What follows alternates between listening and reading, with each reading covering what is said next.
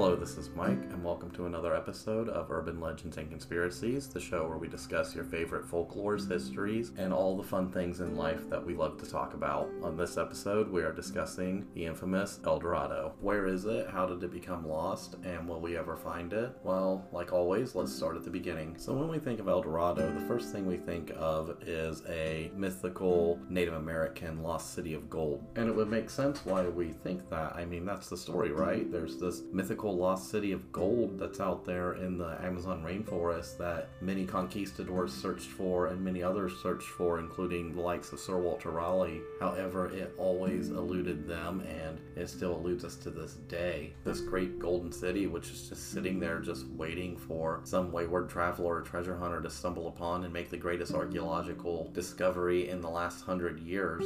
So it has to exist, right? Well, no, actually. When you actually look at the word El Dorado itself, it does not translate to Golden City. It translates to the Golden One, and it refers to a mythical tribal king of the Muisca people, who were an indigenous people of Colombia, who as an initiation rite actually covered himself in gold dust and submerged himself in Lake Guatavita. Thank you, Spanish. The legend surrounding El Dorado eventually changes over time. It becomes more embellished and becomes the legend of the City of Gold, as it went from being about a man to a city to a kingdom and then finally an empire. And it's really the story about how this legend evolved, which is actually more fascinating than the actual legend itself. So what is the original legend, and how did it evolve over time? And why did it lead countless Spanish explorers to wander off into the Amazon, some to never be seen again? So let's start with where the legend begins, with the Muisca people of Colombia. And yes, I do know that I did mispronounce it earlier. I'm not going to edit it. I own up to my mistakes. So the Muisca people lived in what is now modern-day Colombia at around the same time as the Aztec, Maya, and Inca civilizations. And before we discount them as being one of these kind of backwards tribal people, the Muisca Confederation was just as advanced as their contemporaries, the Aztecs, the Mayas, the Incas. They're just lesser known, probably because their conquests didn't have the same powerful storytelling as the conquests of the Aztecs or the conquests of the Incas. So in the mythology of the Muisca, Mina, the golden color, represented the energy contained in the trinity of Chiminigaga, I know I said that wrong, which constitutes the creative power of everything that exists. So with this religious significance placed on gold, it's no surprise that it played a large role in a lot of their ceremonial rituals and activities, which brings us to a very important ceremony in their culture, which would later become known as El Hombre Dorado, or the Golden Man, or El Rey Dorado, the Golden King. So this ritual takes place on Lake Guatavita, near present-day Bogota, and what goes on in this ritual kind of becomes the foundation of this myth. And we actually have accounts of this ceremony, one which I'll read from now, from 1638, written by Juan Rodriguez Friel. I love Spanish. So in 1638, Friel writes this account of the ceremony. Quote, "The ceremony took place on the appointment of a new ruler. Before taking office, he spent some time in a secluded cave without women, forbidden to eat salt or to go out during daylight. The first journey he had to make was to go to the great lagoon of Guatavita to make offerings and sacrifices to the demon which they worshipped as their god and lord. During the ceremony, which took place at a lagoon, they made a raft of rushes, embellishing and decorating it with the most attractive things they had. They put it on 4 lighted braziers, in which they burned some moke, which is the incense of these natives, and also resin and many other perfumes. The lagoon was large and deep, so that a ship with high sides could sail on it, all loaded with an infinity of men and women dressed in fine plumes, golden plaques, and crowns. As soon as those on the raft began to burn incense, they also lit the braziers on the shore, so that the smoke hid the light of day. At this time they stripped the air to his skin and anointed him with a sticky earth on which they placed gold dust, so that he was completely covered in this metal. They placed him on the raft, and at his feet they placed a great heap of gold and emeralds for him to offer to his god. In the raft with him went 4 principal subject chiefs, decked in plumes costumes, crowns, bracelets, pendants, and earrings, all of gold. They too were naked, and each one carried his offering. When the raft reached the center of the lagoon, they raised a banner as a signal for silence. The gilded Indian then threw out all the pile of gold into the middle of the lake, and the chiefs who had accompanied him did the same on their own accounts, as they lowered the flag which had remained up during the whole time of offering. And as the raft moved toward the shore, the shouting began again, with pipes, flutes, and large teams of singers and dancers. With this ceremony, the new ruler was received and recognized as Lord and King. This is the ceremony that became the famous El Dorado, which has taken so many lives and fortunes. End quote. So you can see, even by the time that this account was written, El Dorado was already a well-known myth that was going around, and it was already being exaggerated, for it was leading to these conquests and searches for it. In 1638, it would have been in the middle of the time where this legend was sweeping across Europe and sweeping across the explorers who would come to conquer the lands and seek their fortunes. It could be that this account was actually the writer doing his own research into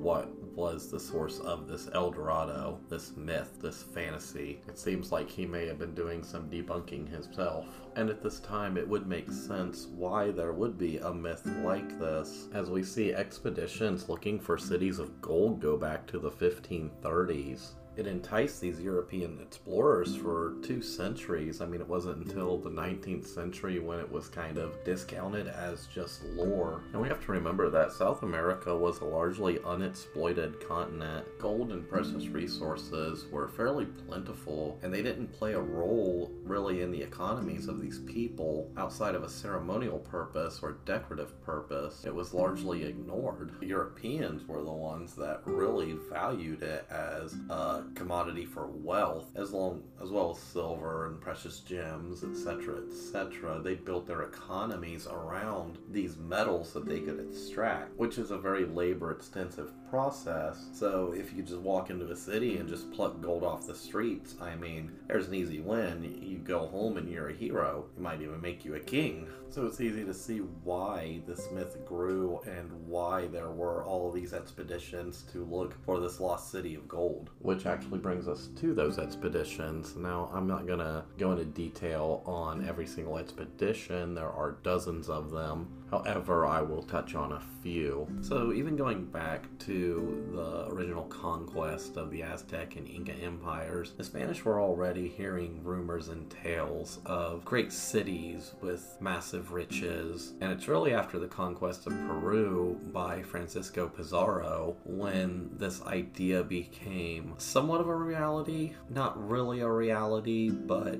you find one kingdom full of riches and then you find another one. The idea that next one is just right around the corner is pretty tempting. So it's really in 1531 when we see the earliest written reference of an El Dorado-like kingdom. And this was during the expedition of a man named Ordaz. He was a Spanish conquistador. He was a veteran of Cortez's campaign in Mexico. He did a lot of exploring in eastern Venezuela. He was one of the first to explore the Orinoco River. And around this time, 1531, on an expedition for gold, he wasn't actually looking for the city, he was looking for gold, resources, cinnamon, stuff like that. He was told of a kingdom called Meta. It was said to exist beyond a mountain on the left bank of the Orinoco River. It was supposedly abundant in gold and ruled by a chief that had one intact eye. So he follows the Orinoco River up to the mouth of the Meta. However, once he gets on the Meta River, he was blocked by rapids and forced to return. He would die shortly after in 1532 on his way back to Spain. Subsequent explorations would eventually go up the Meta River between 1532 and 1537. However, just like all other searches for El Dorado, they did come up high and dry and were forced to return. So the next real search we see for El Dorado comes from 2 German conquistadors. And yes, there were German conquistadors in and around South America. There were actually German Venezuelan land holdings between, I believe, 1528 up to about 1547. However, 2 German conquistadors, Nicholas Fetterman Obermann and Georg von Speyer. They searched the Venezuelan lowlands, the Columbia Plateaus, and the Orinoco Basin for El Dorado. However, like every other expedition that would come to follow, they would spend years wandering, they would be harassed by natives, weakened by hunger and fever, and will return back empty-handed. And both would die shortly after, back in Germany. Which takes us to 1536 and the Quesada brothers expeditions. So, Gonzalo Jimenez de Quesada and his army of 800 men were on a mission in Peru to find an overland route to the Andean homeland of the Muisca for the first time. On the Bogota savannah, Quesada receives reports from captured natives about a kingdom called Metza, whose inhabitants built a temple dedicated to the sun, and quote, keep in it an infinite quantity of gold and jewels, and live in stone houses, and go about dressed and booted, and fight with lances and maces, end quote. So Quesada believed this to be the famed El Dorado, and he actually decided to postpone his return to Spain for a year to search for it. Surprise, surprise, he never found it. He returns to Spain in May 1539. His brother later sets out to search for El Dorado in 1540 on a new expedition.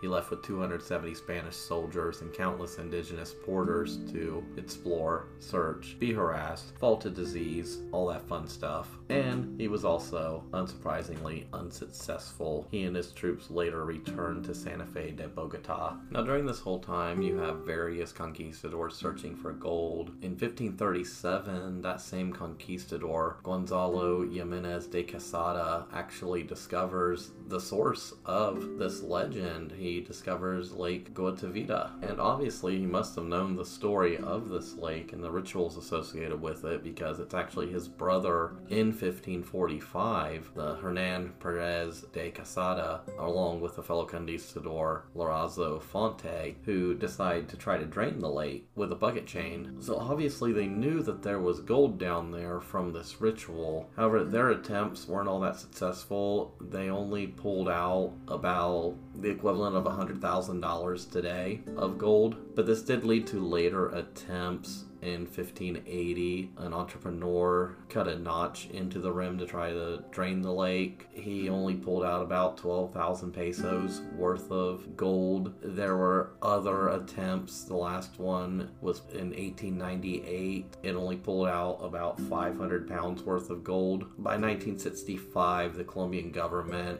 designated as a protected area, so further attempts to drain the lake or salvage anything is illegal. Now, while the Quesada brothers had been at this lake and they knew of the myth, whether or not they knew that it pertained to the actual city of El Dorado, which had become a city in their minds at this point, is anybody's guess. My guess would be no. I believe that they probably still believe that there was a city or a kingdom out there of gold, which is probably why these expeditions continued well into the 19th century. Now, while subsequent expeditions would go on for almost 200 years, the last great hurrah of this golden age of the early conquistador expeditions would be with Sir Walter Raleigh. He led an expedition in 1595 and a second expedition in 1617 in Guyana, in the area of the Orinoco River. They said that his finding of gold in the riverbanks only strengthened his resolve. However, these would also end in failure. Walter Raleigh would actually end up returning